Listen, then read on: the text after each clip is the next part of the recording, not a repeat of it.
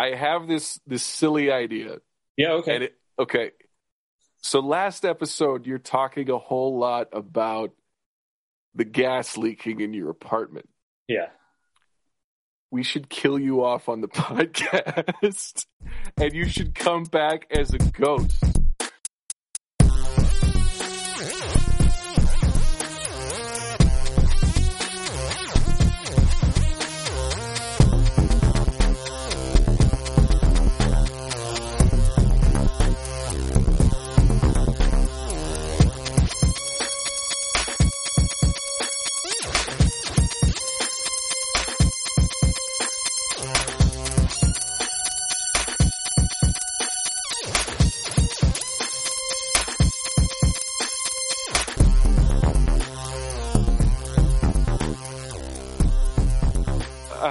Hey, listeners, I don't know if you heard, the Tim Gerard passed away. The gas leak from his neighbors above actually was not dealt with, and it was the whole place went up. Welcome back to another episode of Motor Mouth. I'm joined by the ghost of Tim Gerard. Usually there's two topics. Usually they enter and sanity leaves, but there's one topic. It's the Matrix Resurrections. We both just watched it. It came out today. This is a big one. Holy shit, Tim. We have seen this movie. Yeah, I feel like it's the culmination of years in the making, where it was like, as a little kid, not a little kid, but a little 20-something-year-old, like, being all excited about the Matrix, and then, okay, it's done. There's part 3. We're done. We're done with this world, and then like, okay, it's coming back. Like, and I feel like, people are very cautious. Like, oh, is it going to be good? Is it going to be suck? Why are they bringing it back? So I was kind of on board for it either way, like just more of a chance to spend more time in that world. So I was on board no matter what. Yeah, and I mean, I don't know if our listeners on this podcast know my disdain for the sequels of this film.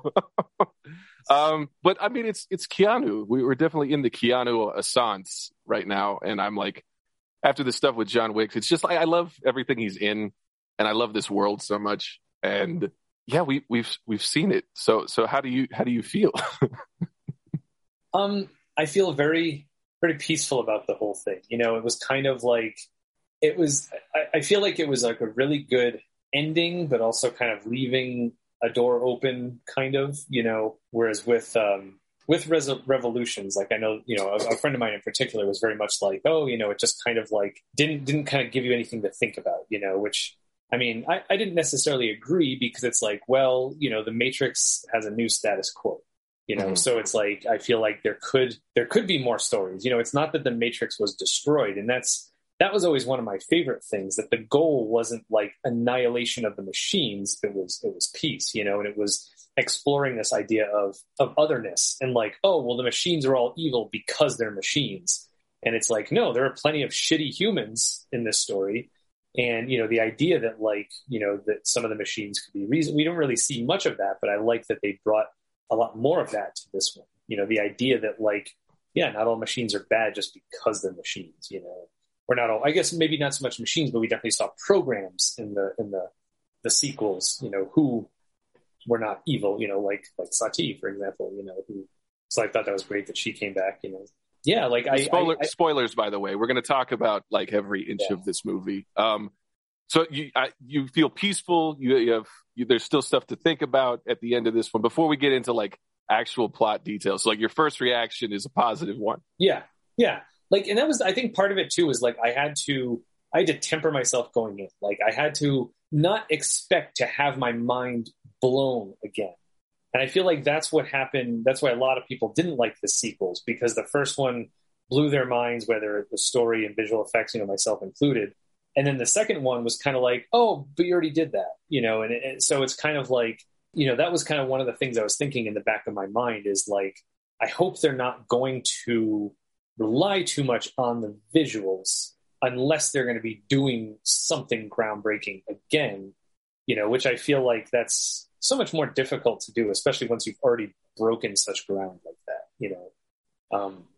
So that I was very pleased about. I was very pleased that it seemed to be much more about like the story than like, look at these cool effects we did, and they almost kind of like make fun of that at certain times, and I thought that was really cool. And I also like that they doubled down on the love story aspect of it. I mean, that was also something that I really appreciated about the first, the trilogy. That like, I remember that having some criticism. That's like, oh, it's supposed to be it's supposed to be this cool sci-fi thing. Why is it a love story? And it's like, I mean, like, not to say that every story is a love story, but it's at the core of so many things because like we're human and we're looking for that connection, not to say that you aren't whole if you don't have, if you haven't found your soulmate or whatever, but like, for many people, that is, a big part of it. And I like that it focused on them, not just sort of as like, well, it might as well be you, but that there was such a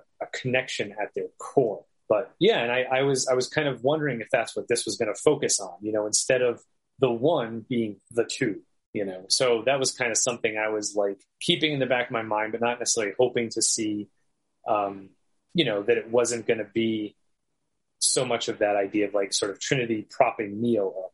And, but which by the way, like, I feel like, again, Keanu Reeves is perfect for this because he's that perfect soul who is very much like when he's talking about like, I never believed I was the one, but she believed I was the one, and kind of acknowledging that everything that he was able to accomplish was because of her believing in him, like the opposite of toxic masculinity, like I feel like he embodies that so well and makes it so believable. It's not, it's something that I bought throughout the first trilogy, and then it kind of comes to, I feel like, a natural organic conclusion in this one. And I wondered if that was going to be. I won't jump to the end too soon because we can kind of maybe go somewhat chronologically, but like, yeah, there were definitely points where it was like, I guess that's a big thing, and for me. And hoping that this is not that I would have felt this way when I was younger, but as is the case with so many movies and action movies specifically, there's a dude at the center of it, and myself being a dude, it's like, yes, I connect with that person, because as I say, because he's like me, and it's nice to see that I'm at a point in my life and in my growth as a person that it's not like, well, if Neo's not the hero and the badass, like, fuck this movie. Like, why did they make the girl the head? The most. It was just like, it was cool to see that happen, to see that kind of passing of the baton, and be like, yeah, like Neo had his time, and I feel like, yeah, there was always something, like he always had those doubts, even when he was able to do stuff, and kind of where their story concluded as far as like her dying and him sacrificing himself. Like, I feel like this was a great way to bring that back in. And that's something we can talk about too, the kind of how like creepy and visceral those flashbacks were, like, oh, here's how we brought you back to life. Like, oh, fuck. Right. So my first reaction, I enjoyed it. Like it was fun. There's definitely some Rogue One DNA in this movie. There's definitely some Force Awakens DNA in this movie. It's almost so meta. It's gross. Like there like there's certain, like when they're talking about certain things and making reference to things, it's very like, it feels like watching Scream.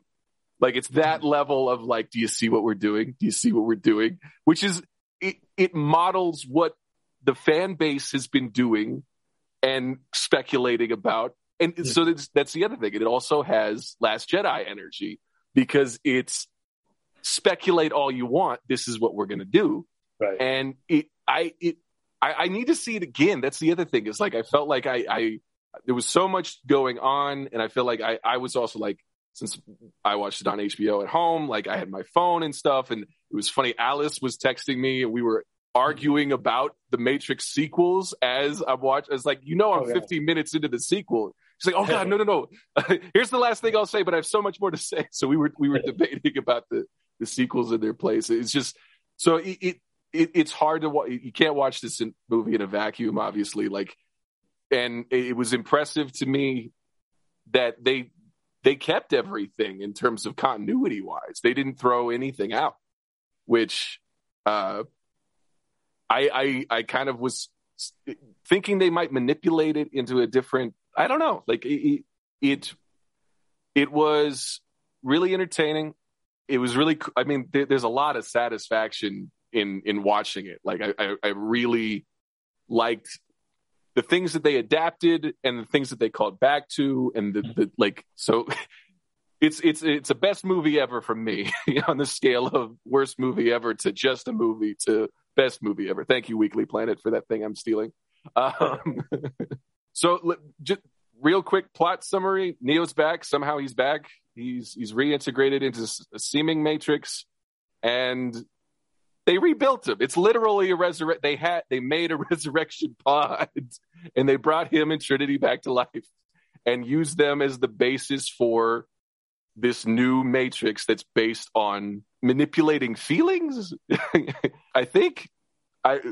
Well, yeah, and that's the thing too. Is like I feel like there were parts of me that at one point I almost turned the subtitles on because some of the lines were spit out so quickly, and I was like, you know what, I'm going to watch this again. Like I'll get all that stuff later. I'll dig deeper later.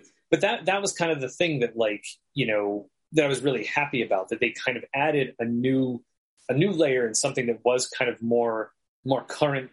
I feel like when the first one came out, like technology was kind of on the rise in that sense, you know, of like, oh, you know, like this technology is going to take over your life. And now we're like well past that, where like technology It was very much the introduction of what the internet was to become. It was very much at the nexus of that point. And now the internet and smartphones and social media and the way these kind of like, what do they call it? Like idea maps, the idea of like the different kind of way information moves and is structured to manipulate to you to buy things or those kinds of things.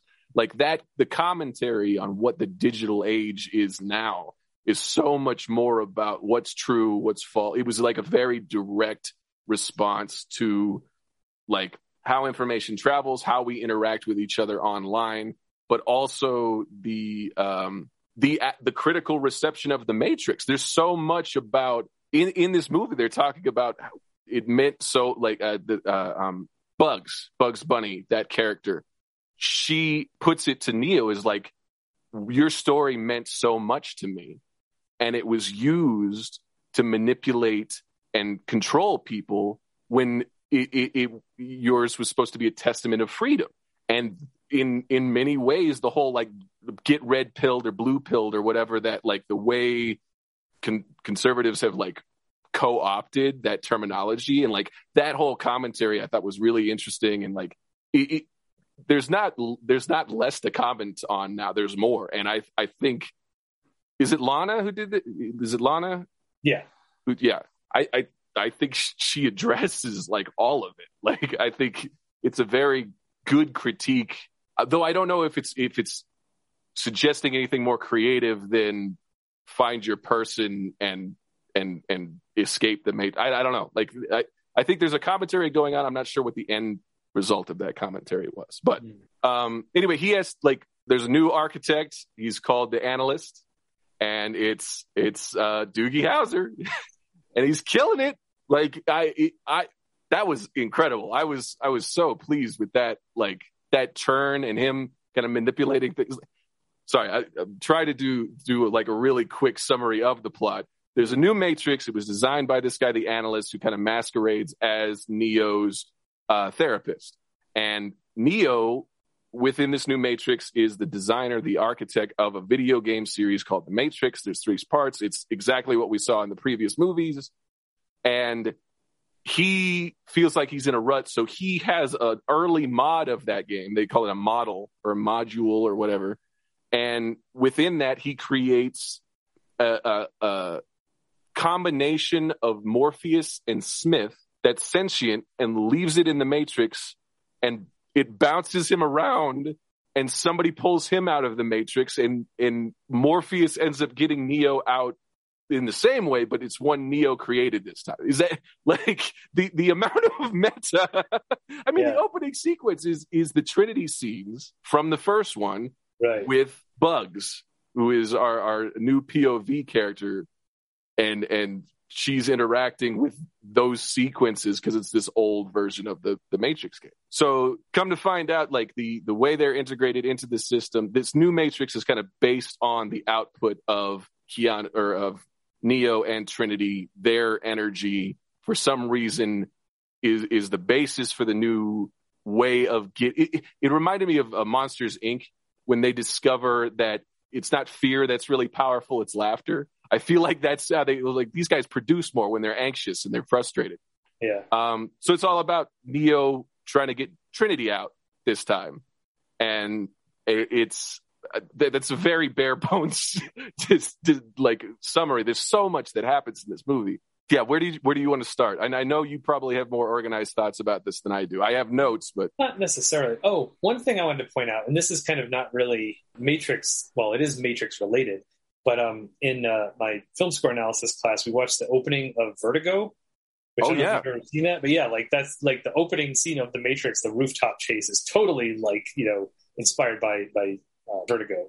Vertigo. Shit! I never made that connection. That's awesome. That's really I was cool. Watching, I was like, oh my god, this looks so familiar.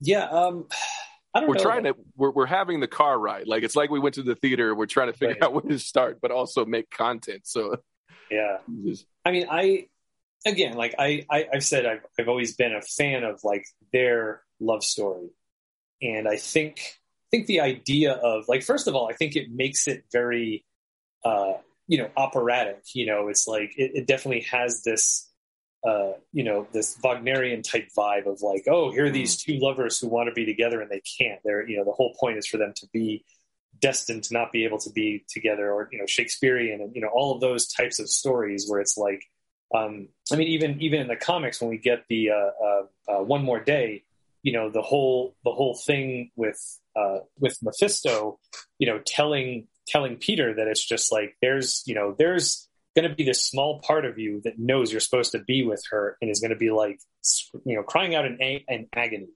And that's like what I'm going to feed off of basically, so it's not necessarily like, oh, I want, your soul, like come suffer in hell. It's like, I want you to suffer in the real world, because even though, like when they kind of retconned their marriage, that idea that there's, again, this little splinter in your mind, like, oh, we're supposed to be together. And it's like, it will never be right because of that.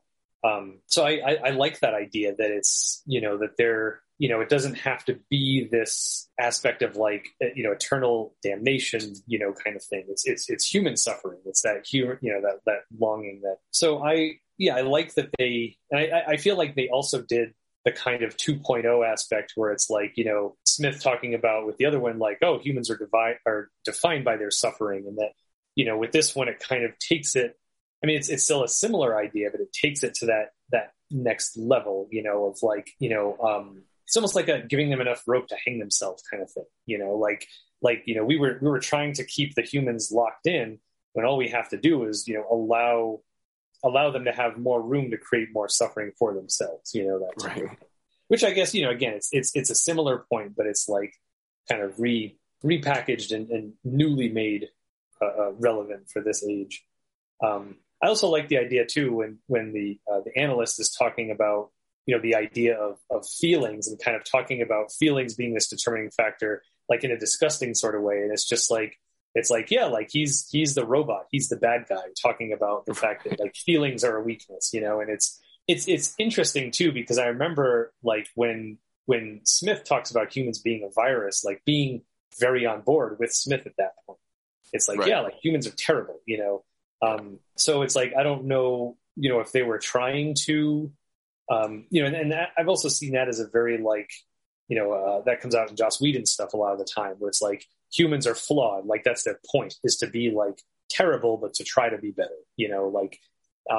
whereas like, with this, there's this sense of like, yeah, humans are terrible, and yeah, they just suck because they're terrible, like. Right. And the machines don't need us to be good. They just need us to produce power, right? And that's the other thing, is like, we don't need you to be happy. We just need you to do what humans do. And that was the problem. It was another level of like, well, if we keep them content rather than over the moon happy, then they'll stay. But no, like if you put them in a position to make themselves miserable, we're good at that. We're great at that. Yeah.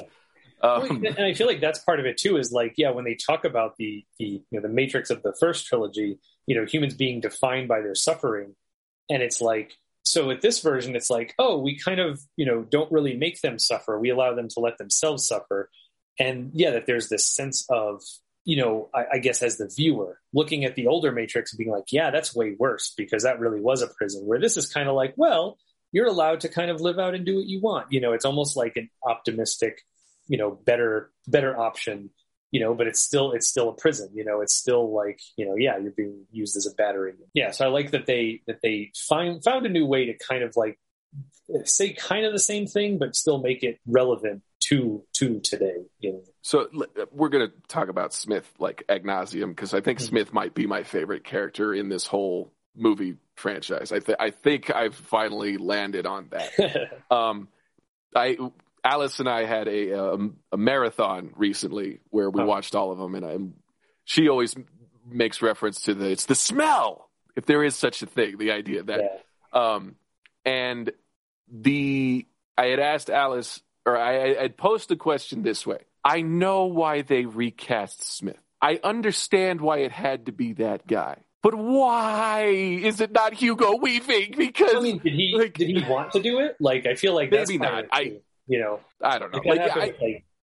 I haven't seen him in much recently, so he might not be doing anything. Or I don't know. I know that they like the reason they cast, what is his name? Jonathan Groff is his name. Jonathan Groff. I always call him Colin Hanks in my head because they look very similar in my head. I know they cast that guy to look non-threatening and non-sequitur in the trailers. But then they had a trailer where they were like, hey, this one's Smith. Right. And like it's such there's a reason. Like it's because they're different. So sorry. Peeling up back to what you were saying about the Smith interaction versus the new analyst's interaction. When he's talking about the smell, the first thing that we see Smith doing is smoking. And my first thought was he found a way to deal with the smell. That's why he's happy here. He can smoke. He doesn't have to smell the humans. And I think Jonathan puts it just an outstanding performance. Yeah. Like in the same way the guy that they got to play Bane in Reloaded and Revolutions, he was doing a really good Hugo Weaving impression. This one you could see underneath there was like more of a subtlety to that. Yeah. They punched a bit and they were mates, Tim. Smith. I wrote this down as they were setting us up. If Smith and Neo team up, so help me God. They don't quite, but they do. Sorry, I feel like you're wanting to talk philosophically. I'm wanting to talk like specific scenes. It's all going to be great in the edit. But the other thing about like the feelings versus facts thing, right? Like that's a very on the nose political sphere right now is very much feelings versus facts. How do we inform? How do we make decisions? How do we choose our own matrices, right? The bubbles that we fall in or that we erect and orchestrate and staunchly defend because we don't want to see anybody else's point of view. It was interesting. I mean, it bears comparison. Like it's constantly telling you, look at the old Matrix, look at this one, and I think a great encapsulation of kind of like the treadmill, like that treadmill idea of putting you in a box and just letting you do your thing. Like that sequence, that montage of Keanu kind of like working on the Matrix sequel. And that's the thing. It gets meta real quick because he has to go in and make Matrix for the video game. And they sit around the boardroom with a bunch of millennial douchebags, much like myself, and they're kicking around. How do you do it? What's important? Do we do more than bullet time? Do we do like it has all of that? But as they're going in through that sequence, that's just over and over with the White Rabbit song. What is that song called? White Rabbit. Is it White Rabbit by Jefferson Starship at that point or Airplane? It was Airplane. Pretty sure they're Airplane. Gotcha. Before they moved to like Moving City in the Sky. Right. And then was that you I said too? Like where if they were still around, they would be called Jefferson Smartphone. I like that one. Yeah, just that cycle was really interesting to show kind of like, okay, this is very much the technical age. You get up, you shower, you eat, you come. And it was great. I loved all the reference, like he's eating the steak in the same way Cypher was. Yep. Like there's all these, there's definite callbacks. I still know Kung Fu. I thought that was pretty solid. Yeah. Yeah, I feel like there's a lot of like, just here is how the world is now. And it sucks. Like, I don't know if it's just like, I am aware that it sucks and it's not news to me. And that's the other thing, like you said, tempering that idea of like, is it a new commentary being made? Is it a new concept? Not really. You're playing in the same sandbox. The stands just changed. I had seen a thing where I think it was an interview with Lana where she was talking about how there is a scene, you know, how people come up to her and be like, oh, the Matrix is about this, and the Matrix is this, and the Matrix is this, and how that scene was kind of inspired by that, like to kind of, you know, be like, oh, everyone has their interpretation of like what the Matrix is, you know, which like it was interesting too, because she didn't really go into detail as far as like, you know, well, you know, how do you feel about that people have their own interpretation? Like, and I think for me, like, the way I chose to come away from that is the idea that it's not supposed to be about one thing. You know, it's supposed to be whatever is keeping you imprisoned, you know, is kind of your matrix, you know. So it's like everyone is right, but nobody's right, you know, kind of thing. But yeah, so it was interesting to kind of, you know, see that was a part of it, kind of worked its way into it too, where it's like everyone kind of like, oh, this is what the Matrix is about, you know. So, you know, and I feel like that was probably me when I was younger, you know, and I think we've talked about this before, like, you know, the idea of, you know, like a religion kind of taking it as fact, like Will Arnett in Parks and Rec, you know, he's like, you know, that movie, The Matrix, it's 99% real. Right. You know, and that's, I feel like that sort of belief system is another Matrix, you know, like believing that, oh yeah, we're in this simulation. I think because also it stops us from looking deeper, number one. Number two, it's like, if we really are in a computer simulation, like how the fuck are we supposed to get out, you know? Whereas, you know, if we look at it metaphorically and see the matrices that we are stuck in that are just parts of our daily lives, like we do have control over that. We can wake up out of those and you know, create a new program for ourselves, you know? And that's why, like, actually one of the things that, I don't want to say disappointed me, I'll say bothered me, I guess, is that they changed Morpheus's line where he says, no one can be told what the Matrix is. The original line is you have to see it for yourself, which was for me one of those impactful lines where it's like, yeah, again, like it's not that what the Matrix is for me is what it is for you, and I'm going to tell you what the Matrix is. Like you have to discover. So that in this one he says you have to see it to believe it. And I'm like, what? Like was that like intentional to like change it, you know, into a new way? Like that line. I mean, maybe I'll sit with it longer, and that line will have more impact for something. But it was just odd that they were doing so many references to the originals. And that was like a different second part of that one, which I feel like, didn't have the same impact. Like, you know, that's something I want to rewatch with more of an eye towards this Morpheus and Smith, because that they kind of, it's almost a throwaway line where I took elements from the two things that helped break me out, Morpheus and Smith, and made this Morpheus. So I'm wondering if that is a Smithism or what. I could also see it being something where Lana was like, I had written it this way, and then they made me change it, and I'm rewriting. Like, that's another thing that I would be interested to see. Kind of, there's a lot of like, fuck the WB in this a little bit. Like, not even a little. Like, they have a whole boardroom of what, like, everybody has an opinion about what the fourth of these films should be. Yeah. Like, and that was also, I'm interested to see kind of, because they kind of set it up for sequels into the ether. Like, they set up a new team. We've got Digi Morpheus, who can go in, like, he's a program that can go in and out of the Matrix and has a physical form with these like nanobots thing. That's pretty rad. Yeah, I thought that was cool. I really liked kind of how the more diverse machine life. We got kind of like that Hawk dude who had Sati, her programic consciousness within it, like kind of looked like a hawk manatee thing, and like the little twig guy, like he had a really funny like reaction to a line I thought was great. He didn't say anything the rest of the movie. I really liked that kind of diversity of it, of the design. And I liked kind of that the new ships kind of have sentinel tentacle interactions, and it made the end of 3 sit a little bit better with me when they talk about the symbolic gesture of the sacrifice of Neo and Trinity resonated not just with humanity, but with the machine world. And that dynamic causing them to go to civil war and ruining and destroying Zion. And now this new kind of regime coming out of the ashes based on this new matrix with a different way of interacting with it. And I was satisfied with the way they extended the world in a way that I wasn't in Revolutions. Mm-hmm. I really like Reloaded. I have said in the past it's bloated. I think it's exposition heavy and action heavy. Love the action. I could take a little bit less of the Architect.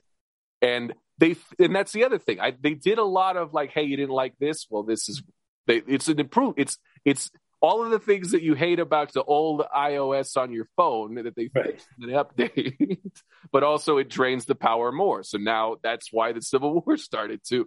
So I was really kind of satisfied with the world building. Like Resurrection Machine, I guess it makes sense. Like, how do machines deal with a problem like a broken machine? Mm-hmm. Well, you put it back together. And it took them time, and that's why they don't look to have aged any more than like 20 years. Mm-hmm. Like it's, and I like that they play with that time thing. I also like that I don't have to do a whole bunch of retconning, like rearranging the events of the previous ones to make the new one fit. Like that was also satisfying because at the end of this one, I was like, oh, they could go any. I mean, even the Merovingian has that line. I love the Merovingian in this, but I turned the caption on too late. Because he says so much, he's just very garbled. He looks nothing like his former self. He's like this Ben Gunn, like Treasure Island, marooned vagabond, and he's just so irritated about the state of things. He's so mad, and he's like nostalgic for the old form. He's like, why are we on our phones? There was art, there was music, there was things to delight in. So it's really funny that like he's a program that no longer works on the new software. Like I like that too. But again, they've kind of set it up that it could go in any direction. We could follow Bugs and her adventures. We could follow, with that team, with Morpheus, either Neo or Trinity can interact with it, or they could be in the background. Like there's a whole bunch of potential now. And I'm just now realizing as I say that something that really frustrated me with the end of Revolutions was that it was over. Like there was no here's the end, deal with it, and it didn't explain enough or satisfy me. And I was like, well, now I can't play in this world anymore because like they were on the brink of war, and where'd it go? I love Niobe. I love that she came back. That was a really cool characterization of her. Yeah, it was also cool that they made her like kind of an asshole, but it was like, you could kind of see, where that came from, and like, so it was at least, especially with like Morpheus just, being all about the one all the time. And it's like, and then him dying, it's like, okay, like we kind of put all this stock in him, and now he's not here anymore. And, and the fact that she just like wouldn't accept that, like, yeah, we have peace now, it's like, oh, I kept having this dream. And it's just like, yeah, like sounds like you need therapy. Like, like that you can't accept, what happened, like you're kind of stuck, and that she's kind of just still stuck in that, It's also hard, like Neo had God power, like literally. So, and she didn't see any of that in person. She heard about it secondhand, right? Like, so for her, it's like the magic white dude came and fixed everything, and I'm supposed to just sleep. Like, I totally understand the characterization. Like, I understand it so much. And I love what she talked about with the war.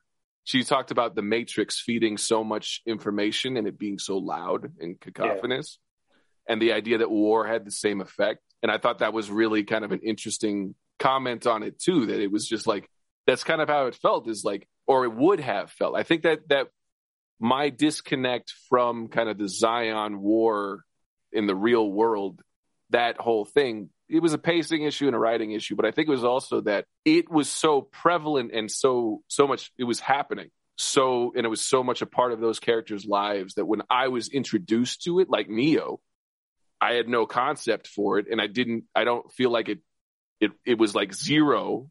And then it was like, oh, this war's been going on for ages, and this is the way it's fought now in person. So like it was great to have Niobe as a I don't know.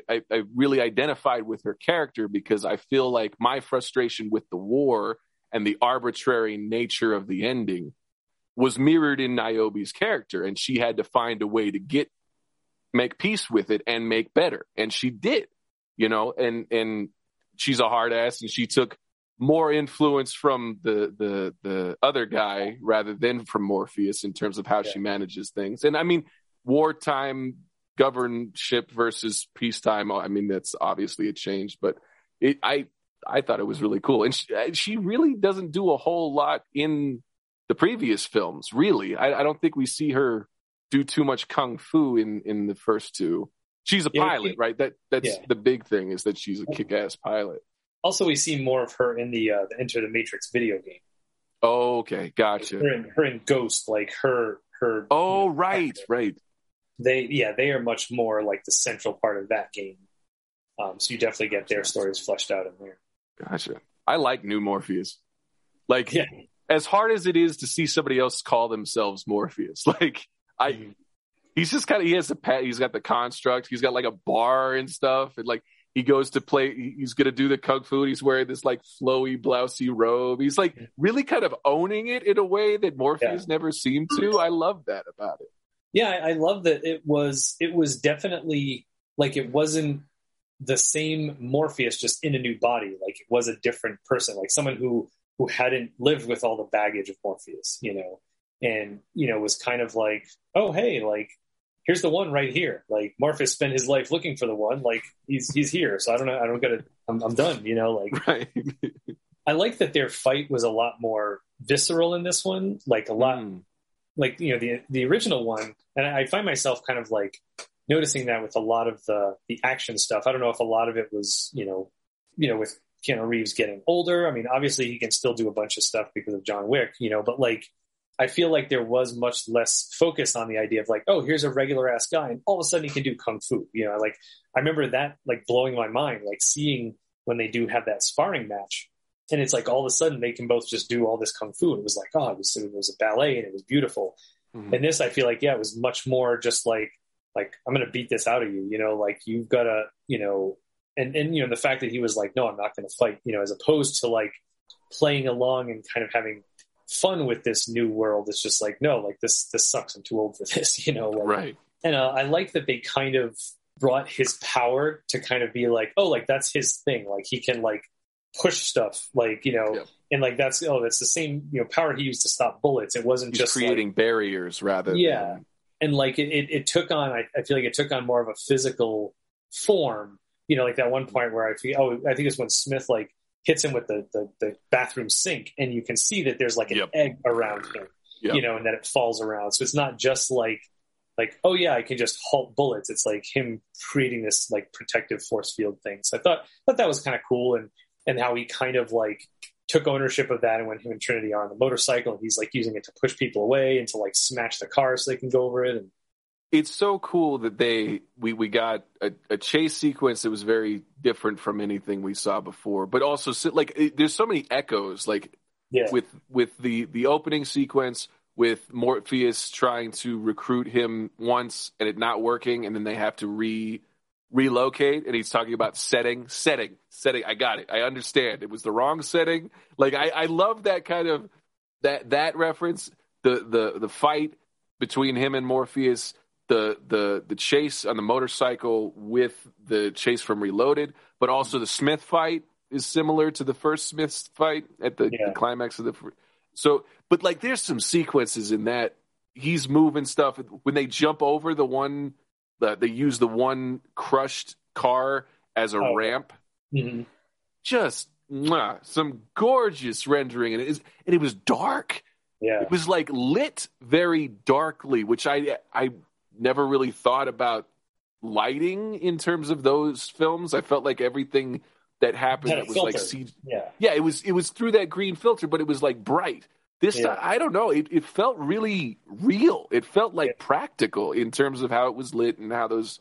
Yeah, his power was an interesting. He couldn't fly. I love that Trinity just is he's dangling in front of the fucking helicopter. Like I love that turn. I guess he can fly. Like, but again, it was one of those things where he needed Trinity to believe it, like that was the catalyst for it. And I like that in that last interaction, he's in the background. He's petting Deja. The cat's name is Deja Vu, Tim. the like, why did it take so long for that to be the thing? I don't know that I've even heard of fans of the movie calling naming their cat Deja Vu as a react. Like, I love that little note. Like, and it was at the end of a long line of like, okay, I get the jokes that you're making, and then Deja Vu. It's like, okay, I liked that one. And I like that one a lot. And he comes back. I like that Deja Vu keeps coming back. Pun. That's great. I love that. Yeah. Literally, that's so good. And Keanu's petting, but he takes a back seat and Trinity's driving. Trinity's in charge. And she beats the shit out of why I keep thinking Doogie. What is his name? The analyst. The analyst. Neil Patrick Harris, yeah. Neil Patrick Harris. He has done so much more since Doogie Howser. I've never seen an episode of that show, but I always call him that. I love that show. Kicks his jaw off, slices his face. Like, it was just so visceral. Like, get him in. Like, and he was. Why was the machine a misogynist? Like, why? He's talking about, can't you control her? Women used to be so easy to control. It's like it was very visceral. I really appreciated that. Like, this dude is the architect, the analyst of the patriarchy in the Matrix, and fuck him. Like, that was outstanding. Yeah. I thought that was like, it was very heavy-handed, but I was just like, I kind of saw that going into it, because in the trailers, like, we don't know that she's like married and has kids, but as soon as that part came up, I was just like, oh, like, and when she starts talking about that idea, like, oh, I never thought I was going to have kids and it just happened. And it's just like, oh man, like, how many people is that just like the story, that's just what we do, So I thought that was a great, like, angle to play up with that. That's probably one of the first things I'm going to tell Krista about,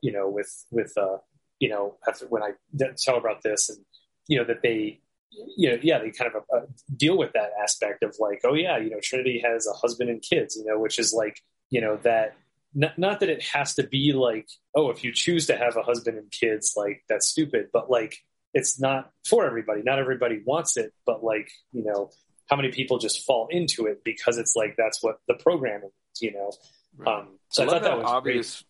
The idea that they had to surround her with a family, with all of these little reminders, like, this is real, this is real, this is significant, this is important. Like, the second you see the husband show up, and then there's a daughter, and then there's a son, and then there's the thing. Like, it just seemed like, oh, they're prepared. They understand this is the amount of distraction you need for Trinity.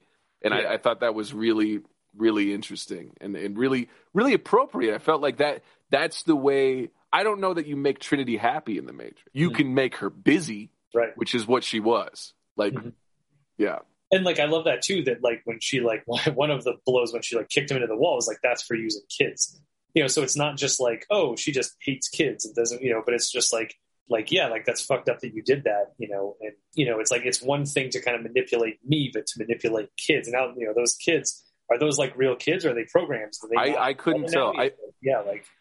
As the husband was pulling her away, I got the sense that they were programs, or at least he was.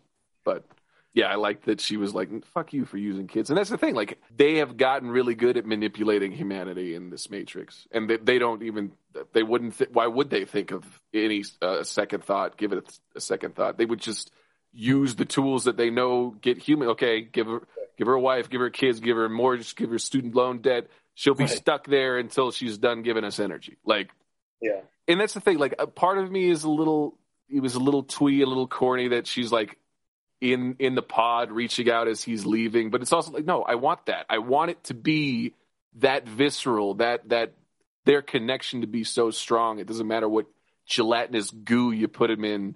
Like, they're going to want to reach out for each other. I really liked that.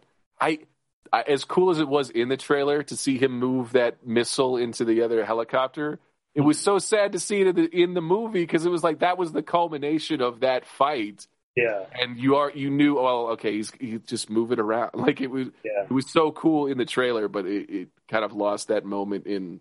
Yeah. Not that there weren't other cool, spectacular, like helicopter battle imagery, but that one was a little less cool because we had seen it already. I really like this characterization of Smith too. Like I hate this guy's face, but that's the point. And he's good. Like he's doing a very kind of almost a micro impression. There's a little inflection to the way he's delivering things. The dude can fight though, dude. Like that the kung fu, like the big Merovingian fight in that kind of warehouse was cool. You see a bit, but then when they break down into the subway level and basically just get to have their end fight again, it was just so satisfying to see that play out and how they talk to each other and relate to each other. And that dynamic has changed so much. And I love that Smith is out in the world again. He's like, you might be the one, but I've always been nobody. Like that was really satisfying. I loved kind of the play on, like they fought and they did kind of similar moves with like the multiple, like punching so fast it looks like you have like 8 arms, and then kind of Neo turning it on his head. It's like I don't know that they added a whole bunch in terms of what that fight looked like, but it was just as brutal. I felt like Keanu was just a little slower to get up each time because not a young guy anymore. But like it was just as visceral, just as cool. And then the little things that they did, the little flourishes that they did, where it seemed like Neo remembered them fighting like this before, and them kind of matching up and hitting each other and kind of like anticipating, and then they have to improvise and do, like when he does that cool like crab, like that Spider-Man walk up the side of the wall, twists and punches him across the. It's really, really cool choreography.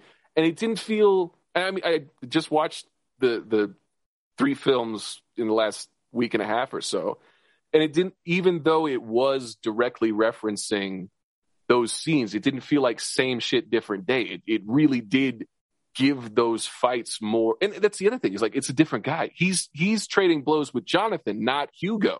Right. So they recaptured that choreography and the brutality of that fight and the speed of that fight with a guy 20 years older and a new guy.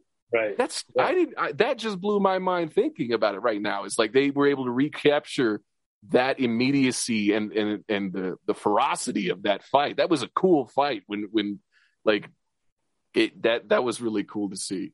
There's just so much that happened, man. There's like, it's a huge film, like 2.5 hours. It was one of those things where like I paused and was going to do stuff, but it didn't feel like a slog. It was great pacing.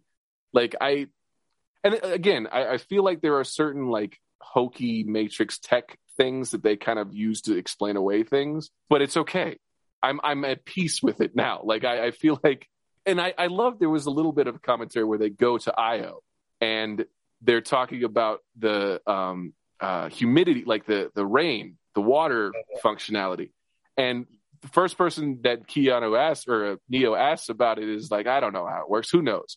And then the other guy's like, no, I actually know how this works. It's really cool and it's science. So it was like a really cool reference of like, we have these machines, they turn on, we don't know what they do, but we always wanted to know. Like, I love that they had that little flourish of, Lana's been listening to fans of this series for 20 years. And every little nitpick and every little, like, I feel like it, rather than taking all that as like, no, I'll just make the film that you guys want. I felt like it was those little nods and those little Easter eggs where I hear you, I appreciate you, here's you within this movie. Let's go on the ride together. And I love those little things. That at their best, that's what Easter eggs and fan service should do, is to make you feel seen and not pandered to. And I think that's a great encapsulation of what this film did. It acknowledged and told the fans, we see you, and it did its own thing too. Sorry, I've been talking a lot. This is like, how are you feeling, man? Because I'm getting very little reaction from you. Like, it's like, that's why I said earlier, like, I feel like kind of at peace with it. Like when I watched it, like, keep in mind too, this is the first like movie that I've wanted to see that I've watched in like weeks, because I still haven't seen like, as far back as Black Widow and all that stuff. I haven't watched any Christmas movies yet.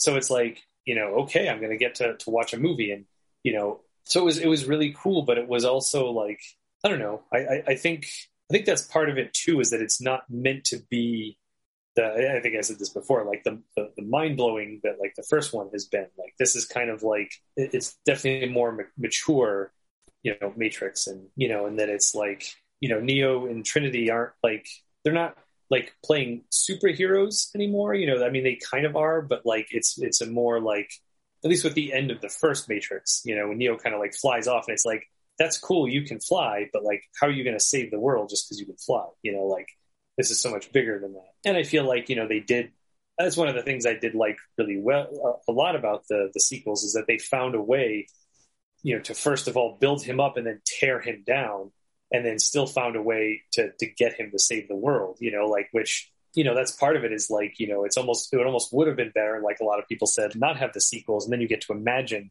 how he saves the world. But it's like, that doesn't, it doesn't make sense. He can't just like fly around the Matrix, like waking up every person until they all pop out. And then it's like, okay, what do we do with all those people?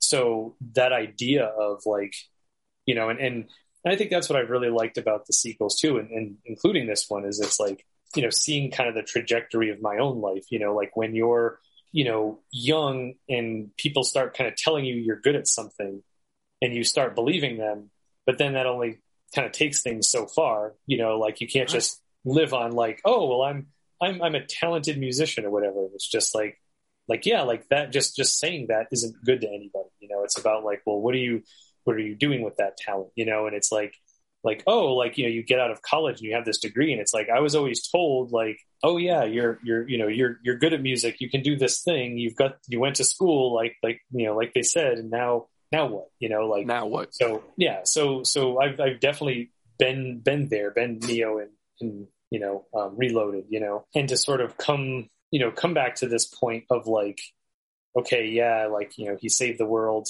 all the good it did him, but now it's like, okay, if is there something after that, like after that sacrifice, after that, and it's like, yeah, it did help, but it's not like everything is great, So I do like that they reopen the door for that there's still room for improvement, that they can maybe they can do this time. Maybe it's because it's the two of them working together, Oh, also one of the things I wanted to mention too is I thought it was really cool how many of the people from Sense8 showed up in this. Oh, I don't think I clocked anybody. Like, it's been so long since I watched that show. That show is incredible. I love that show so much. It's been years since I've thought about that cast. Yeah, so I think there were at least three, and Christina Ricci. Like I thought that was kind of funny, like her popping in there, like, oh, okay, what's she doing? And then that was that one scene. That was it. It wasn't like, yeah. I thought it was interesting too that it was like, I don't know. I guess I wasn't expecting a twist, and that's why the twist of the analyst being the actual villain was so surprising. It's just kind of more like, whatever, I'm along for the ride, and it wasn't like they kind of let you make your own assumptions, like, oh, well, Smith is in here and the machines are here and, this, that, and the other thing. And, you kind of knew something wasn't right with him because his blue glasses and all this stuff. But then It's like, oh, okay, like he's actually the mastermind. Like, okay. I like the idea of, the villain being smart, and it's kind of very much like a Lex Luthor Superman thing. It's like, yeah, that's cool that you're super strong and can fly and can punch stuff. But if this guy is smart enough to trick everybody into voting for him for president, like, what are you going to do about that? Like, he's the fucking president now. Good luck.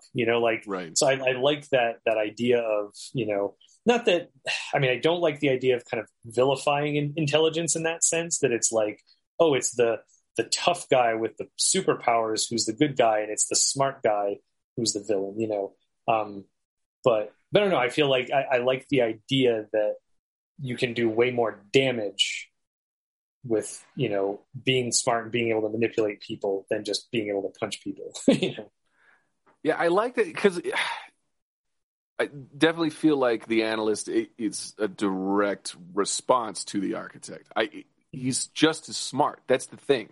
I feel like as these machines are more enmeshed with human society and become more human, like they become better at manipulating humans. Like, I feel like that's what the analyst is he's smart as the architect was, but the architect was like pretentious and so over it. And he's like, why do I have to explain that you're a remainder?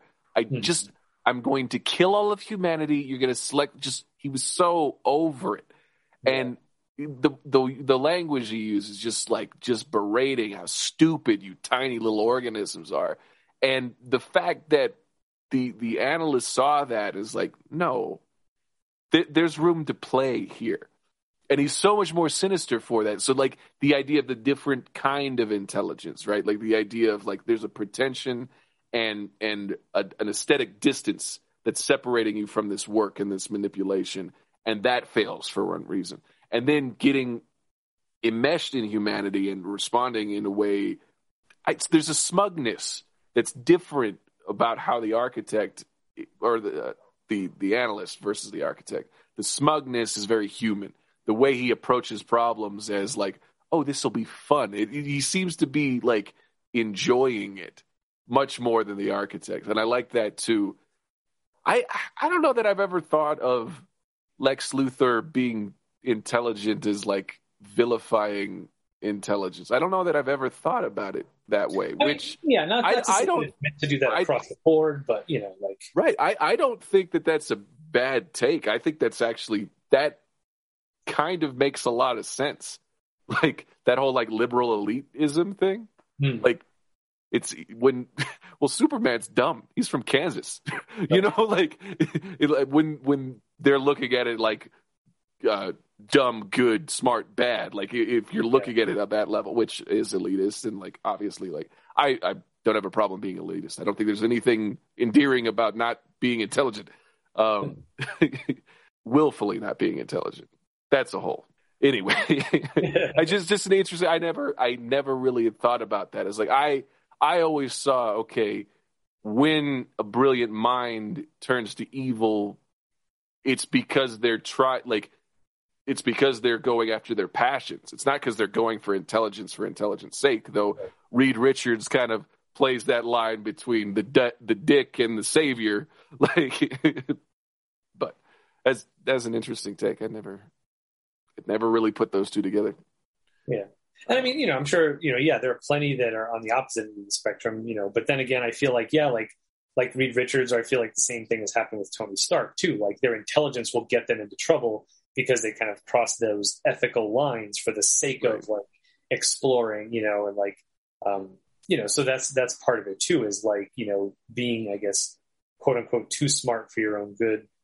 Which I don't, again, I don't think it's like, I don't think that's the idea. Like, I think it's, it is, I guess it comes back to the power and responsibility. Like just because you have the intelligence to make some machine that's going to do this stuff doesn't mean you should, like, is that going to help the world or is it going to be, terrible? And like, I think that's been a metaphor for plenty of things that have happened in our actual history, and I'm definitely not the type of person to say like, oh, we need to place limits on, technology or what people can try to do.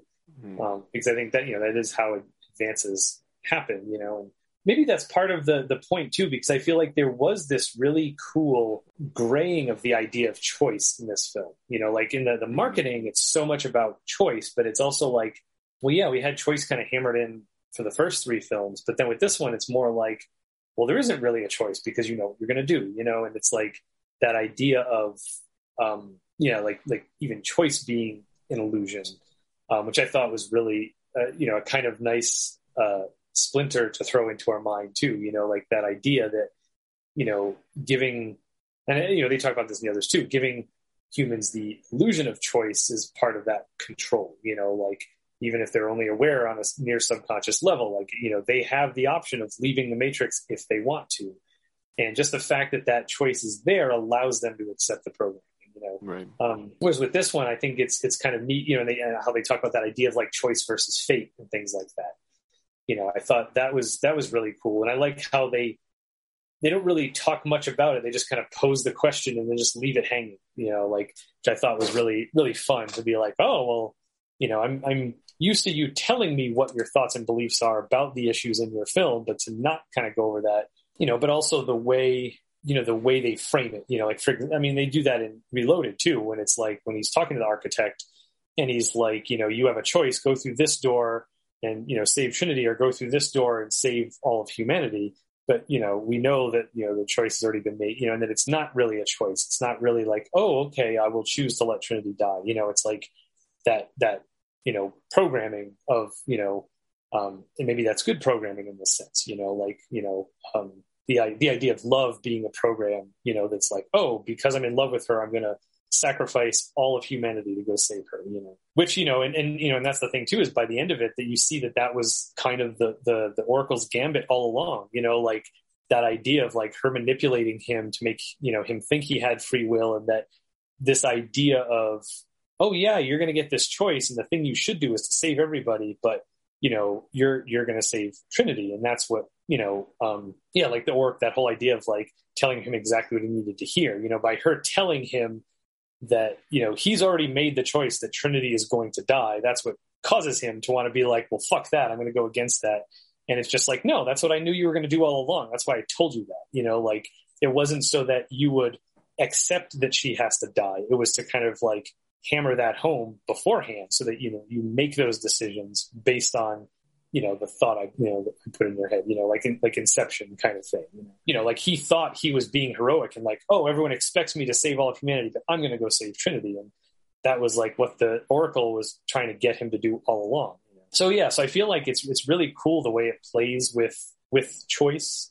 And also like the color of red and blue too, because it's like, I wonder if that was also part of it too, where there had been this sense. And I think there was an interview where it said that like, they weren't trying to like, they just kind of picked red and blue without realizing like, oh shit, now we've kind of correlated with the political parties of red and blue. And now that, people are jumping on that it wasn't really, I don't think that was their intent when they made the first one. So I wonder if they were trying to like dilute that whole idea. Like, yes, we're going to make a reference to the red pill and the blue pill, but I feel like, there was, like when they were taking Trinity out, like that whole area was red, but then once they kind of took her out of the pod, like it turned blue. So it's like, well, wait a minute, like if it's blue, like isn't that supposed to be the bad color in this, and right. Or are they just like, oh man, Star Wars has it right because blue should be good and red should be bad. So let's try to slowly tip the scales, so that the nice cool blue is the good guys and the red is the bad guys or whatever. So yeah, so that's something I want to rewatch and like watch for, like how the color is used with the idea of choice. And again, there is a lot of like, oh, take the red pill, take the blue pill. But like, I feel like there are other uses of that color, like with Bugs, like why is her hair blue? Like if she's supposed to be a good guy, why does she? I was just about to say that. Yeah. So that's like a really interesting thing that kind of intrigued me about a lot of this. Like, I mean, maybe that was just to kind of throw you off and be like, oh, she's not actually on Neo's side. She's another program trying to keep him in there or whatever. Right. It's also like if your favorite color is blue, like in the Matrix, your hair would be blue. Like I'm also like, I'm wondering if they try. There was an attempt to kind of like you said, to kind of shake it up a little bit more because they're showing more. But like the blue glass, like the whole of Neil Patrick Harris's costume was these thinly veiled blue accents. Like it you're either going to be obvious with color or you're not. You can't really be wishy-washy about it. So there has to be some significance to it, I would think. Yeah. I love new Morpheus's wardrobe. Yeah. Like it's just like as cool as Morpheus was, it was very like this one aesthetic.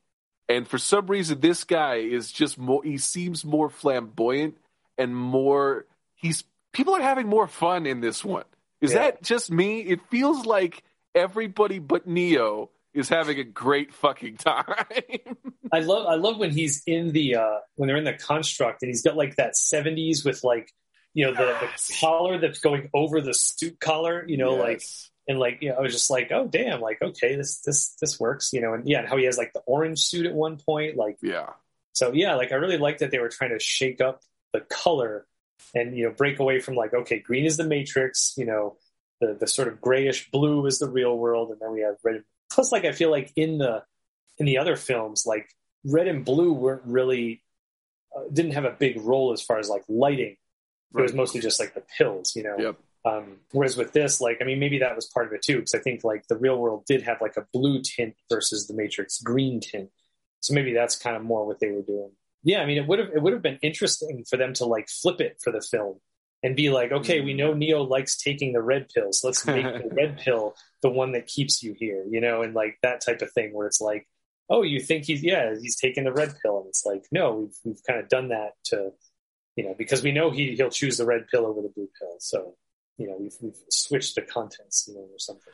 I think there is also a reference. I think estrogen pills used to be red. Oh, okay. So I think it's also. I think the color also has some reference to the trans allegory. So oh, all right. I don't. I remember hearing a fragment of that conversation, so I'm not exactly sure. But there's definitely that commentary to be made. It wasn't as explicit in this. I was really expecting Bugs to be a trans character. Right. Yeah. It seemed there was rumors about that. I don't know if it's in between the lines or there's more references than I was able to pick up on. I was ready for that as a character choice, as to really kind of go all in on it. But I don't think Lana did that. I don't think. Yeah. I don't think. Well, there are things that Lana did that were subtle, and there are things that are not so subtle. So it'd be interesting to hear her talk about that. What spurred her to make the choices that she did, and make it more or less or a trans allegory. Yeah. Well, that was one of the things I think I said before too. Is like if they were going to have a trans character in the Matrix, which way would gender play? Right. Because like I remember hearing someone writing like, "Oh, in the Matrix you can be whatever you want." It's like, but the Matrix is fake. So I feel like like would the gender you identify with, is that who you are in the real world, because that's what's real, and the Matrix is this illusory thing, so it's telling you like, no, you're a man when you're actually a woman, and that's where that disconnect comes? Or is it that idea that, oh, if I was it's like I'm a trans woman, so in the Matrix I get to be that woman, right? And I almost wonder if that was sort of like the way of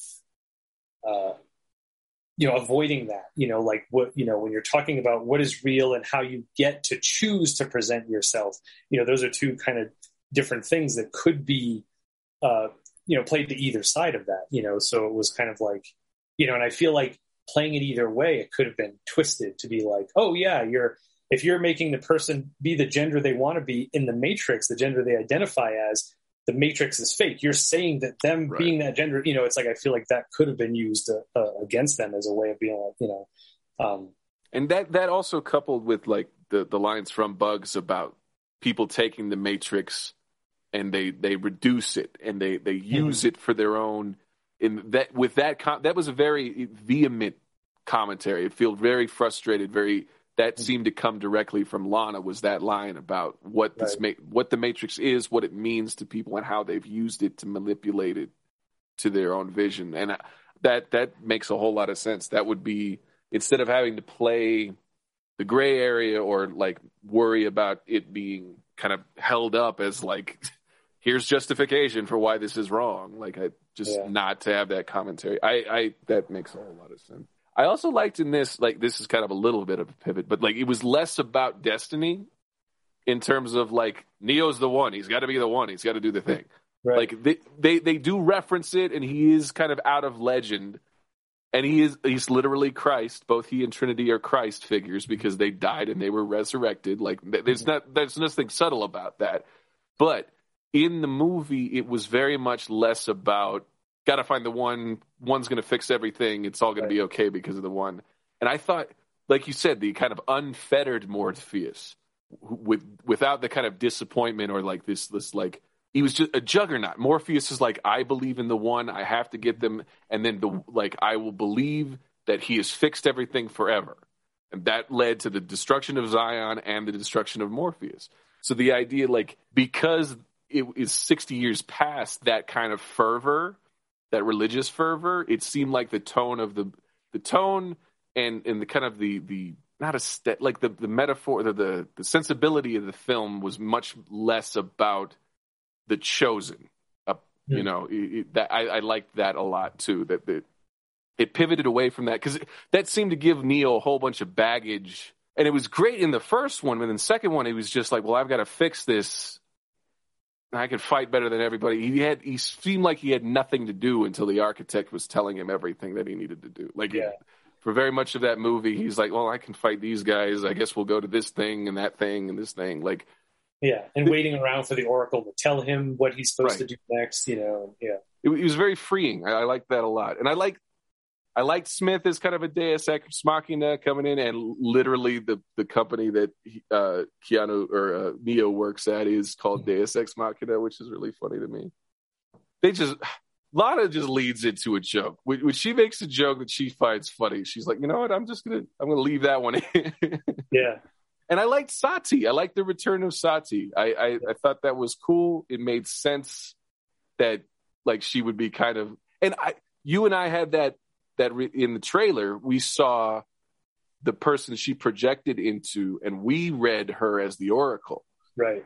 I see no problem with that misdirect, because she's essentially the Oracle for this new Matrix, because she helped kind of design it in this cool way. So that was also, I like that. I like that she kind of slipped into that role. Yeah. Yeah. Yeah. It is cool that like they do have, like, even within the machines, there is this sort of divine masculine and divine feminine. You know, we had the architect and we had the Oracle, and they were kind of like, you know, the two gods of the original Matrix. And now we have, you know, the Analyst and Sati, you know. So like that there is that, you know, even though she had to work, you know, behind the scenes and stuff, that, you know, her influence is still kind of there. And, you know, I thought that was really cool. And I thought that, you know, I feel like they do tend to talk about balance a lot, which I really like. That's another concept, you know, that the idea is I think they mentioned at one point, like, why does it have to be a binary thing? You know, and it's like, yeah, it doesn't have to be binary like this or this, but like, that idea of having those poles and then, you know, the gray area in between, you know, I think is like a good way to look at things. Yeah. It's not, you know, 1 or 0, but it's like, you know, that is, that at least, I guess, sets up the stage for having a discussion about like, well, what about everything in between, you know? And that, you know, I think like having that idea of like opposites to balance each other, you know, they talk about this with Neo and Smith, you know, and you know, when the Oracle's telling him sort of what his, you know, what Smith's purpose is, you know, and that, you know, Smith ended up being not just another agent, but like was Neo's opposite, and that he needed that balance, you know, and that they were kind of like the yin and yang kind of thing. But yeah, so I think it's cool that they kind of do that. And, you know, maybe that was part of like why with this, it's like, you know, even though we had all this, like, this binary balance, like we still didn't have that. We still put kind of Neo on this pedestal about everyone else, right. You know? So it's like, you know, it's time to kind of bring it in and be like, no, it needs to be the two, you know? And, you know, kind of, it reminds me of like, you know, in a way back when right before the end of Game of Thrones, when everyone was kind of speculating, and I was like, you know, the way I wanted to see it end, and I get why it couldn't end this way, was like, you know, why can't Jon Snow and Daenerys be just like king and queen together, you know, like right. I feel like because he has the blood, but he doesn't want to be king. So it's like why does there have to be only one, and like one has to be subservient to the, and I feel like it could have worked if the two of them went at it as like equal partners, you know, oh, but there's only one Iron Throne, so it has to be one. It's just like, make another one. You got dragons, make another fucking Iron Thrones. There's plenty of swords. There's plenty of swords. Or make a more comfortable throne that's not made out of swords to stab you in the ass. You know, it's like, so, you know, to me, that was kind of the thing. And again, like, I don't know that that's like a flaw of the way it wrapped up. You know, I mean, I know lots of people have mixed feelings about it, and I'm not one to say because they didn't end it the way I wanted it to, I thought it was stupid. But like, I guess in an ideal world, like that was kind of me looking at that situation and like, you know, here is how this could play out. Like, why are we always so obsessed with it being like one person and the focus being on one person kind of above everyone else, you know? And, you know, years ago I had the idea, like, why do we have to have one president? Why can't we have a Republican and a Democrat president who have to basically like come to terms with each other as far as like, what are we going to decide about this? Or what I said is there should be a Democrat, Republican, and a statistician. So it's like one person gets to say, like, here is the math of the situation. And then it's like the three of them, it's like a 2-to-1 vote will decide, you know. So it's like, you know, I like that triumvirate. You know, and if the Republican and the Democrat want to team up against the data, they have that option. But more likely, you know, it's going to skew the way of what the data says, you know, because it's like, well, I think we should do this. I think the opposite. Well, the data says this is what we should do. So that's what we're going to do, you know. so the idea, and that would be another Trinity, but so the idea of like, yeah, like why, I think it's just, it's dangerous and stupid to have one person have so much power, and the idea of like having, it's about Neo and Trinity. Like that's kind of what makes this work. It's like, yeah, and, I almost wonder too, like, were they, I almost wonder if they were trying to say like that Trinity actually was the one all along and everyone was wrong about that, because she kind of did have those powers, or is that something that, I guess it leaves room for a lot of speculation. Is that just something that, anyone can have that realization and be like, I can fly too, or, that idea of, what gave Neo his power was all this sort of self-realization, self-actualization, and, is that kind of what they were saying? Well, the only reason Trinity couldn't fly is because all along, she was basically, kind of propping up Neo and being like, your job is to love Neo and tell him he's the one so he can feel good about himself and be the one. Whereas it's like, yeah, no, that's not a happy ending we want. We want them both to be fully actualized and, reach their full potential, So that's kind of like part of what I've kind of like, what I really liked about it. It definitely had that sense of, I know people have mixed feelings about Force Awakens, but like, one of my favorite moments is when, the lightsaber goes flying past and like lands in Rey's hand, when it's just like, it's like, I feel like, again, like we've had so much focus on, the men in this story, and like, there are, strong women, but also they're there kind of like to prop up some of the other characters, and they may have been stronger than other female characters have been in the past, but they still don't get to be like the focal point, yeah. So like I said, like I'm at the point where it's like, yeah, like Trinity can be the one, like she can take over. Like I had my kind of awakening by being like, oh look, here's this white guy who looks kind of like me.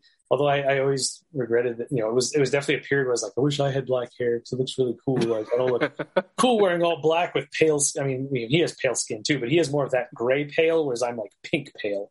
So like it doesn't look that good, and red hair doesn't look as cool and slick, and curly hair isn't as cool as like the straight hair, and I can't wear sunglasses because I have real glasses, So, but Dude, anyway, you are hitting so hard home with me.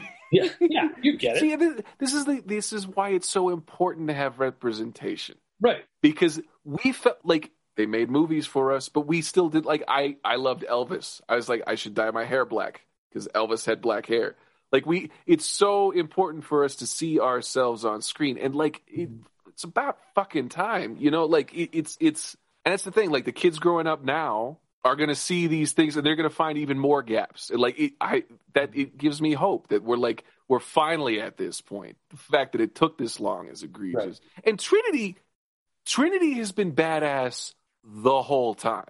She's been a fully fleshed, awesome character with desires and motivations and stuff, and there was no reason. Like that's the thing, like when you brought in Neo, you're like, Trinity's the badass. We just saw her escape through this giant, like that jump that she does out of the window. Like, I'm sorry, Neo, you can fly, you can't do that shit. I've not seen you do anything matching that shit, and that was frame one of Trinity being badass. So it's like I'm excited for the time that we're moving into, where like representation is getting better.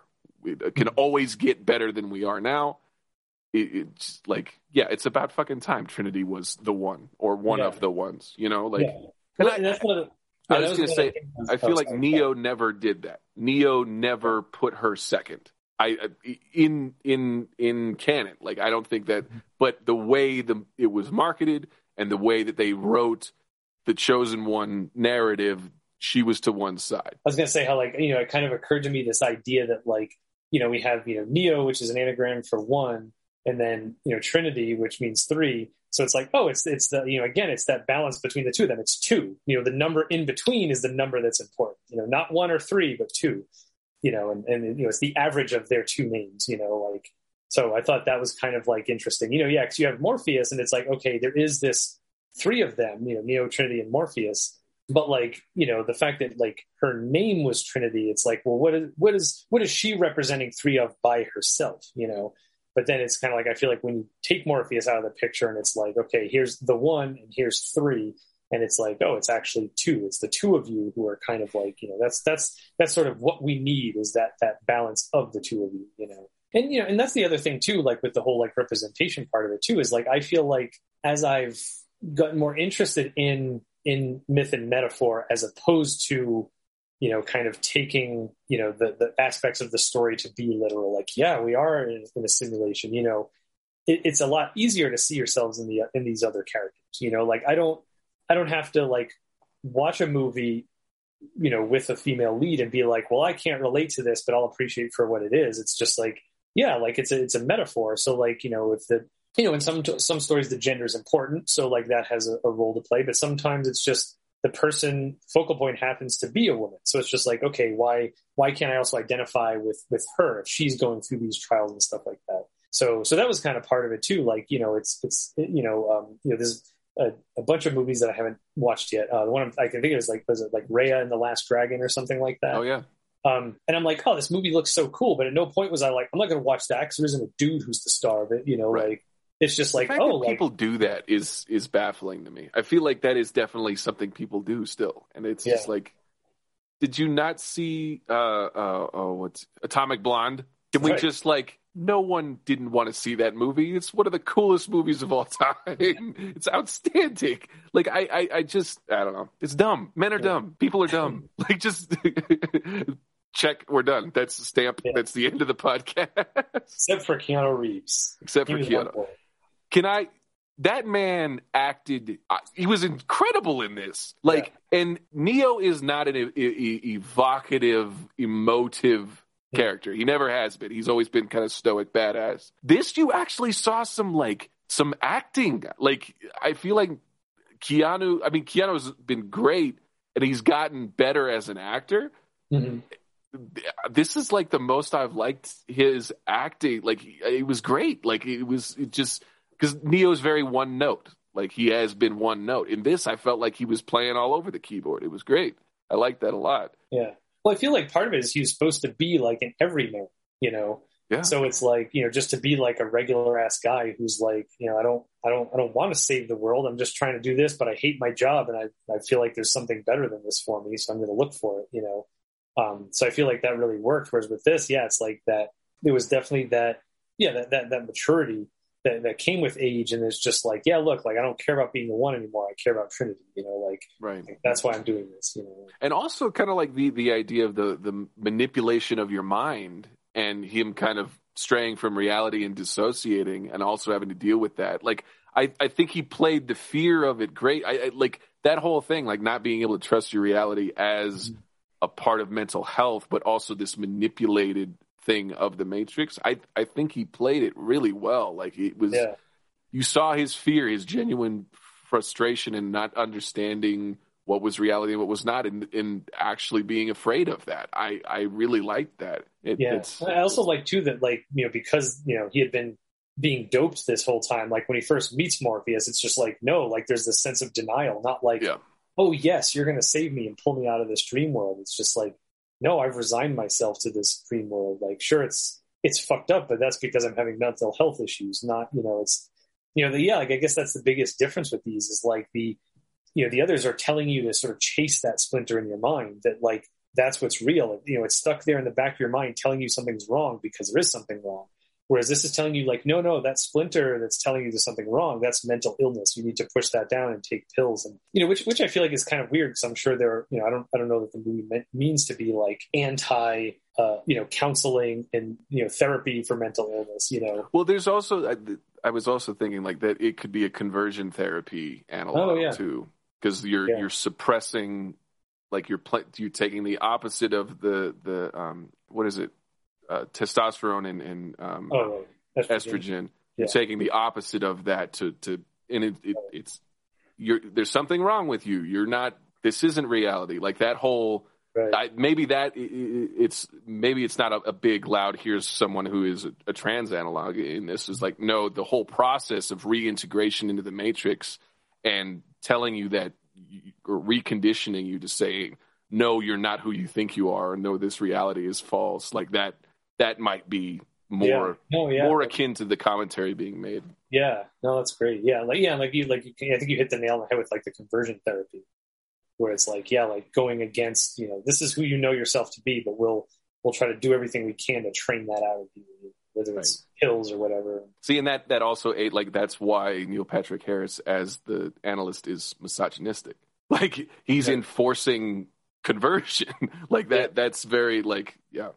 Dude, I feel like I need to see it again already. Like I'm already like, I didn't see all there was to see. And it was one of those things where like even the action sequences, I was like, oh, that's great. Like, can we get to the exposition? I need to know what happened.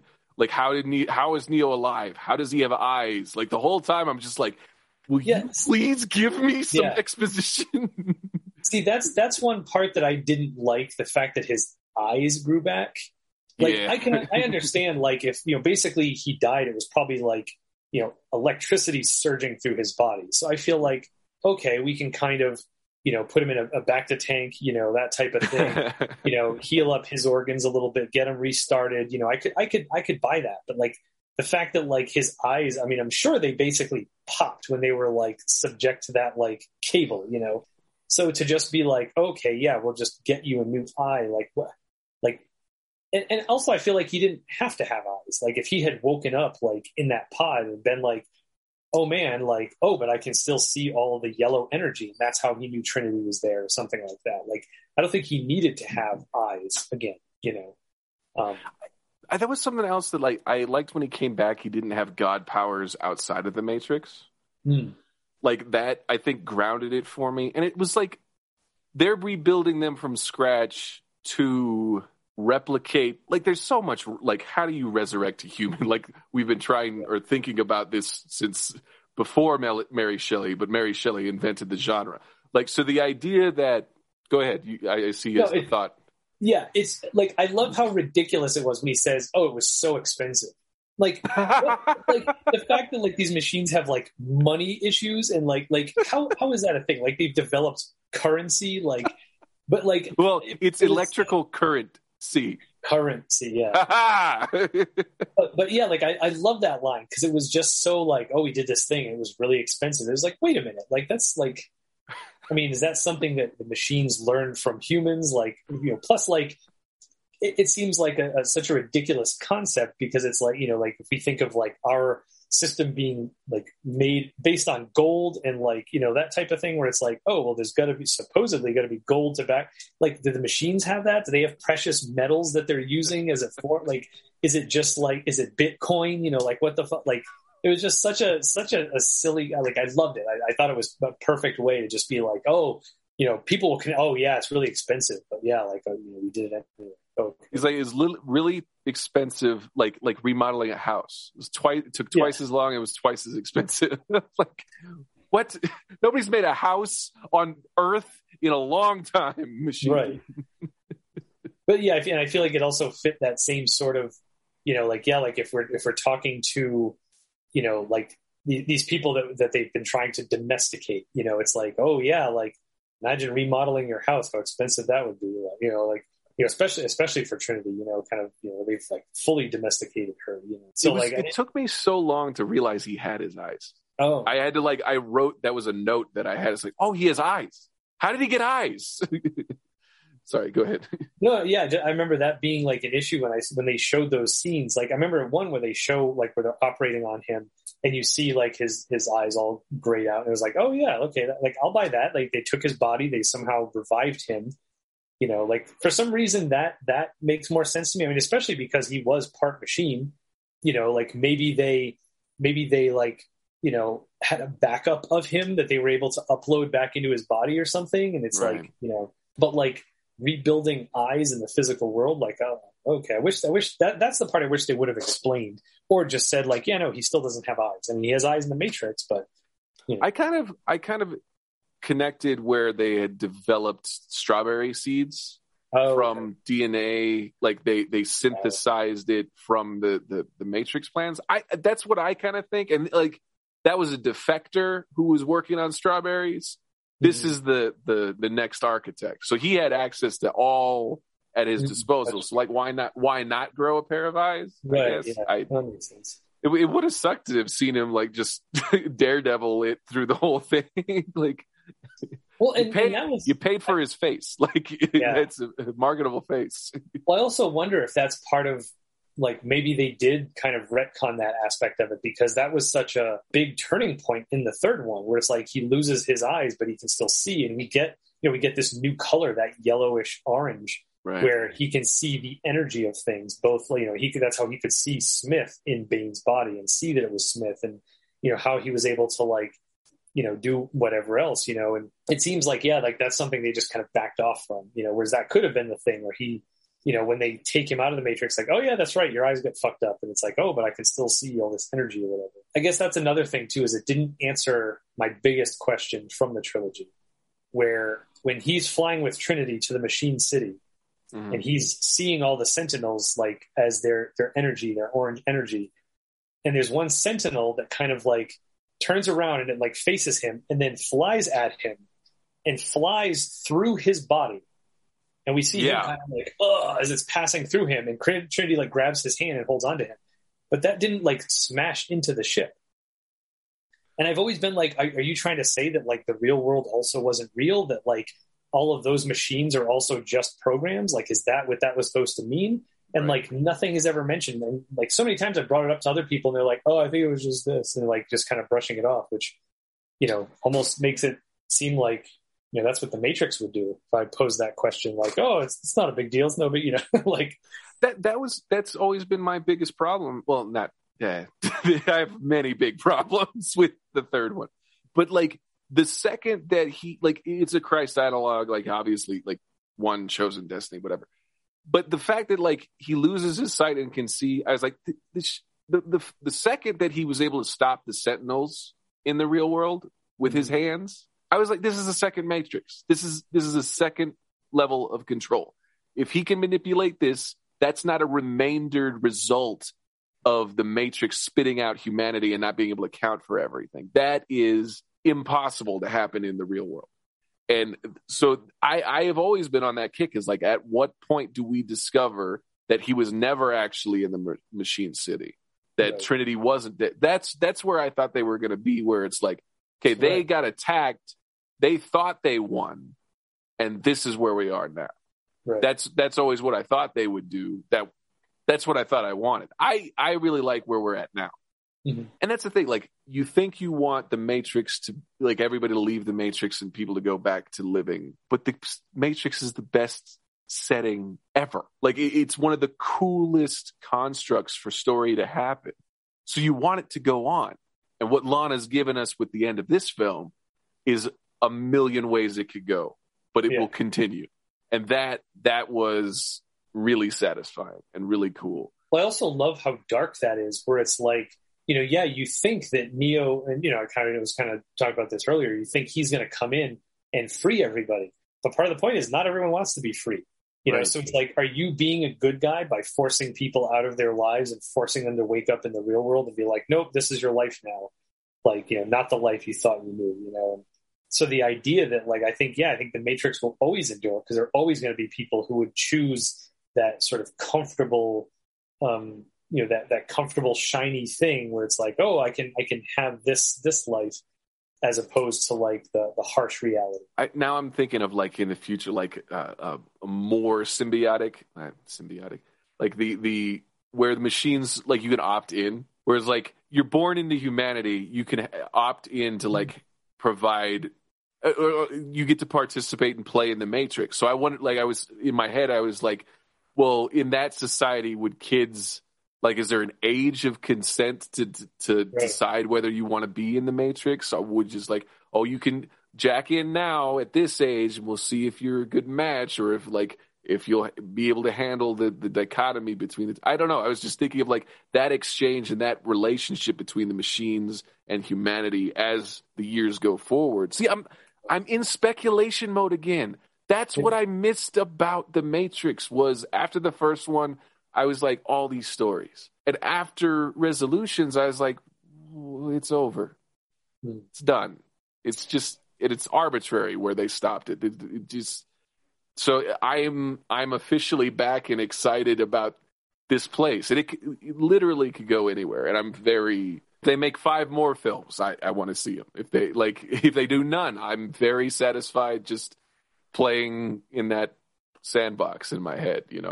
Sorry, getting back to the Sentinel thing. Mm-hmm. Like that also was like, oh, Neo's got a new god power. What is that? Did he make the thing incorporeal? Right. Did he turn into pure energy? Like, I don't know. Also, yeah, to go through him, it had to go through the ship too, because he was in the ship. So it's like, what just happened in that scene? And it's just kind of like, that's it. That's all we get. And it just goes on, Yeah, I think by the time I had gotten to that point in the movie, I was so much more like, I was frustrated about all his other god powers. It's like, you're in a simulation, bud. There's no way out.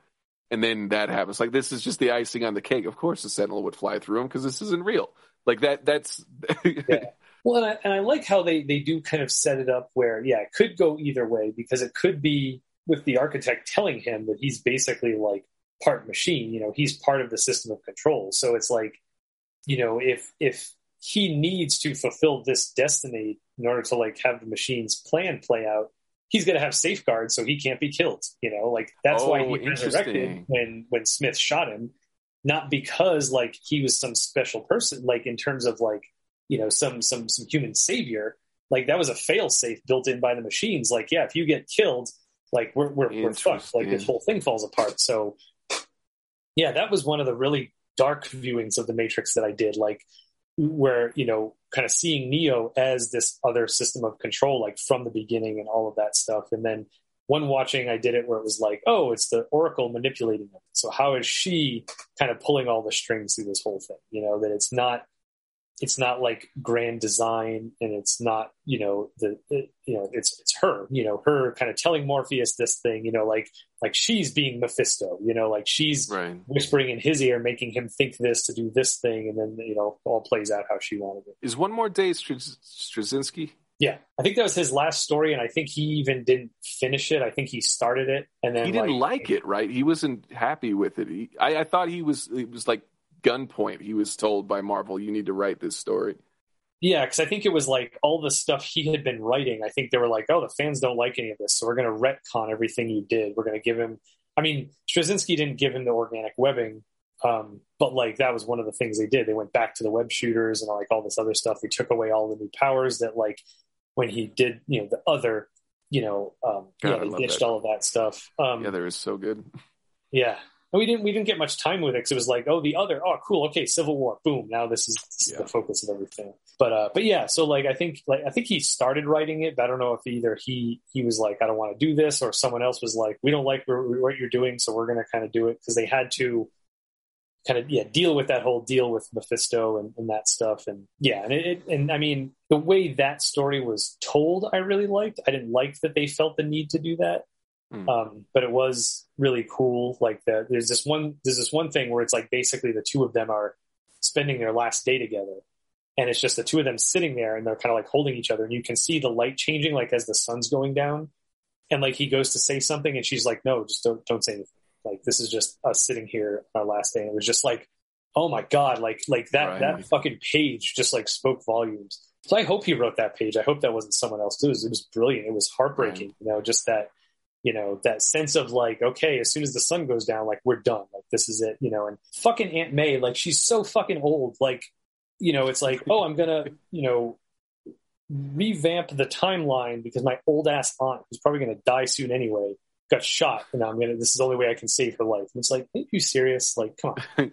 Anyway, that took a different turn. But my other, we just did our great ideas that went nowhere. We've already done it.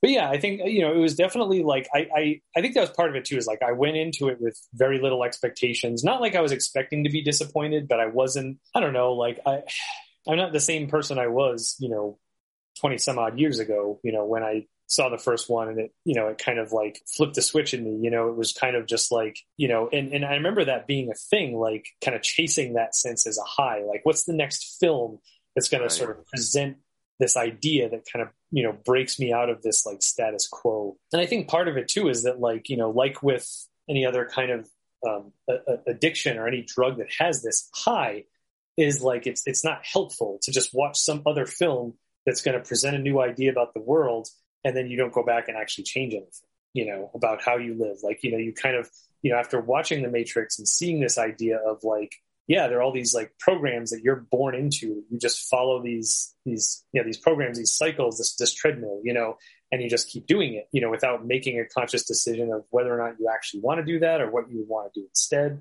So I think that was sort of the new thing for me, is to be like, don't just rely, because that's another Matrix in and of itself, is to just watch a film and be like, oh, this film made me really inspired, but I'm going to go back to my shitty job and gradually get sad again because I'm working my shitty job, instead of doing, following this inspiration to do something, So I think that was part of it too, whereas it's like, it is a little bit more of like, it's not a religious experience for me, which I think is a healthier place to be. Like, yes, like I'm sure I'm going to enjoy this because I want to see these characters again. I want to see what they're doing. I trust Lana, yes, like the sequels were flawed, but I still love them. I still love like what they did. And yeah, like, there are rough edges. And I think a lot of it too is like, what helped me understand it was that, someone, I think it was the Wachowskis, that explained like, the first one is about birth, the second one's about life, the third one's about death. So it follows suit that the fourth one is resurrections, Yep. So it's like this idea of, we kind of like, we introduce you to Neo. He gets to kind of like live this superficial life, but it's like, okay, but my life doesn't have meaning right now, and it's not till he kind of goes through that disillusionment of like, yeah, you're not meant to end anything. You're another system of control, and how he has to deal with that, like that, like that journey is what I really love, and the fact that he has to find a solution on his own ultimately, like he keeps waiting for the Oracle to tell him what to do. And I mean, there are kind of little hints, but like, he's the one ultimately who has to be like, oh, I have to stop fighting. I have to just like let Smith take me over, and, being connected to the machine, sitting, all that stuff, like, so, going into this one, it was just like, yeah, I think it wasn't, oh, I hope it's this. I'm going to be disappointed if it's not this. It's like, I just want to, plus like a lot of the things that I thought it might be about, I was pretty right, or pretty close, at least. Like, the you idea of like, Trinity being, like, oh no, it's not just, the Neo show starring Trinity as a sidekick. It's like, bringing her up as, an equal, if not superior, so. Yeah. Going into it, I was very like, hot off. I mean, you and I have talked about The Matrix a whole bunch. We watched all of the films together, which was awesome. And then just recently rewatching them all. And like, again, I love this sandbox to play in. So approaching is like, I've already got tickets to see it again. Zeke and I are going to see it in the theater on Monday together. Nice. So you got first dibs. So I'm glad I got to share the like initial experience with you. But watching it, I was very much like, I was most excited to talk to you about it more than even watching it. I was just like, oh, cool. I get like, because you haven't got to see a movie in a theater. It's killing me not to be able to talk about Spider-Man with you. I know. Like, I know. Yeah. It's got to be killing you to not know or like try to avoid spoilers because they're like I'll see little hints of things on fucking either YouTube or like Instagram, and it's just like, oh fuck, like. But like, I was really excited, so I was ready to let whatever. I just was ready to go with it. Because I love Keanu. At this point in his career, he's only doing things he wants to, and I was really excited to see what Lana had for us, and I wasn't disappointed. I really enjoyed it, and I feel like there are nitpicky things, but I feel so much like more satisfied. I feel like I came to the it's like when you order a sandwich that's too small. I'm using a Scott like analogy here. Like the Matrix trilogy was the sandwich that was too small. I wanted like one more bite of it. And this is more than that. Like I got all that I wanted and more in terms of like, now it feels like it feels like a franchise in which more can happen now. Mm-hmm. And I'm really excited by that. And if nothing else comes of it, like if there's like comics or video games or some other continuation of it other than film, that's great. Like I'm just happy I'm happy. I would like to see, I mean, I don't know if I would regret this. I don't know that, like, I don't know if the Matrix world is big enough, but to kind of happen like with Star Wars, where it's like, okay, we can have just like, you know, kind of like what they did with the Animatrix. Like, here are some, although then again, like, having said that, it's like the stories that I was not interested in are the ones that didn't tie directly into, right, you know, the cast of characters and the storyline we know. But, you know, maybe given time, there would be, you know, the Boba Fett type character. Where it's like, ooh, who's this person? They're really badass. I want a story about them that has nothing to do with Neo and Trinity and Morpheus and all that, you know. Well, Merovingian has that line of like, my spin-off is not over, and he leaves. Like, I was like, that's great. Super self-referential. I love that character. I love him as like this trash man now. Like I'll watch that miniseries, whatever that is. I'll watch it. Yeah, you could definitely. You could do the Star Wars. I mean, not even Star Wars got that right the first time out because people didn't like Rogue One for some reason, even though it's amazing. Yeah, it would be really cool to see it kind of expand and you get these little pockets of it. Like I'd eat that up. Yeah. Well, that's about enough of that. And here's Tim with the final word. Whoa. I was so wanting you to do that, and you did it, and you didn't disappoint. We'll see you next time, guys.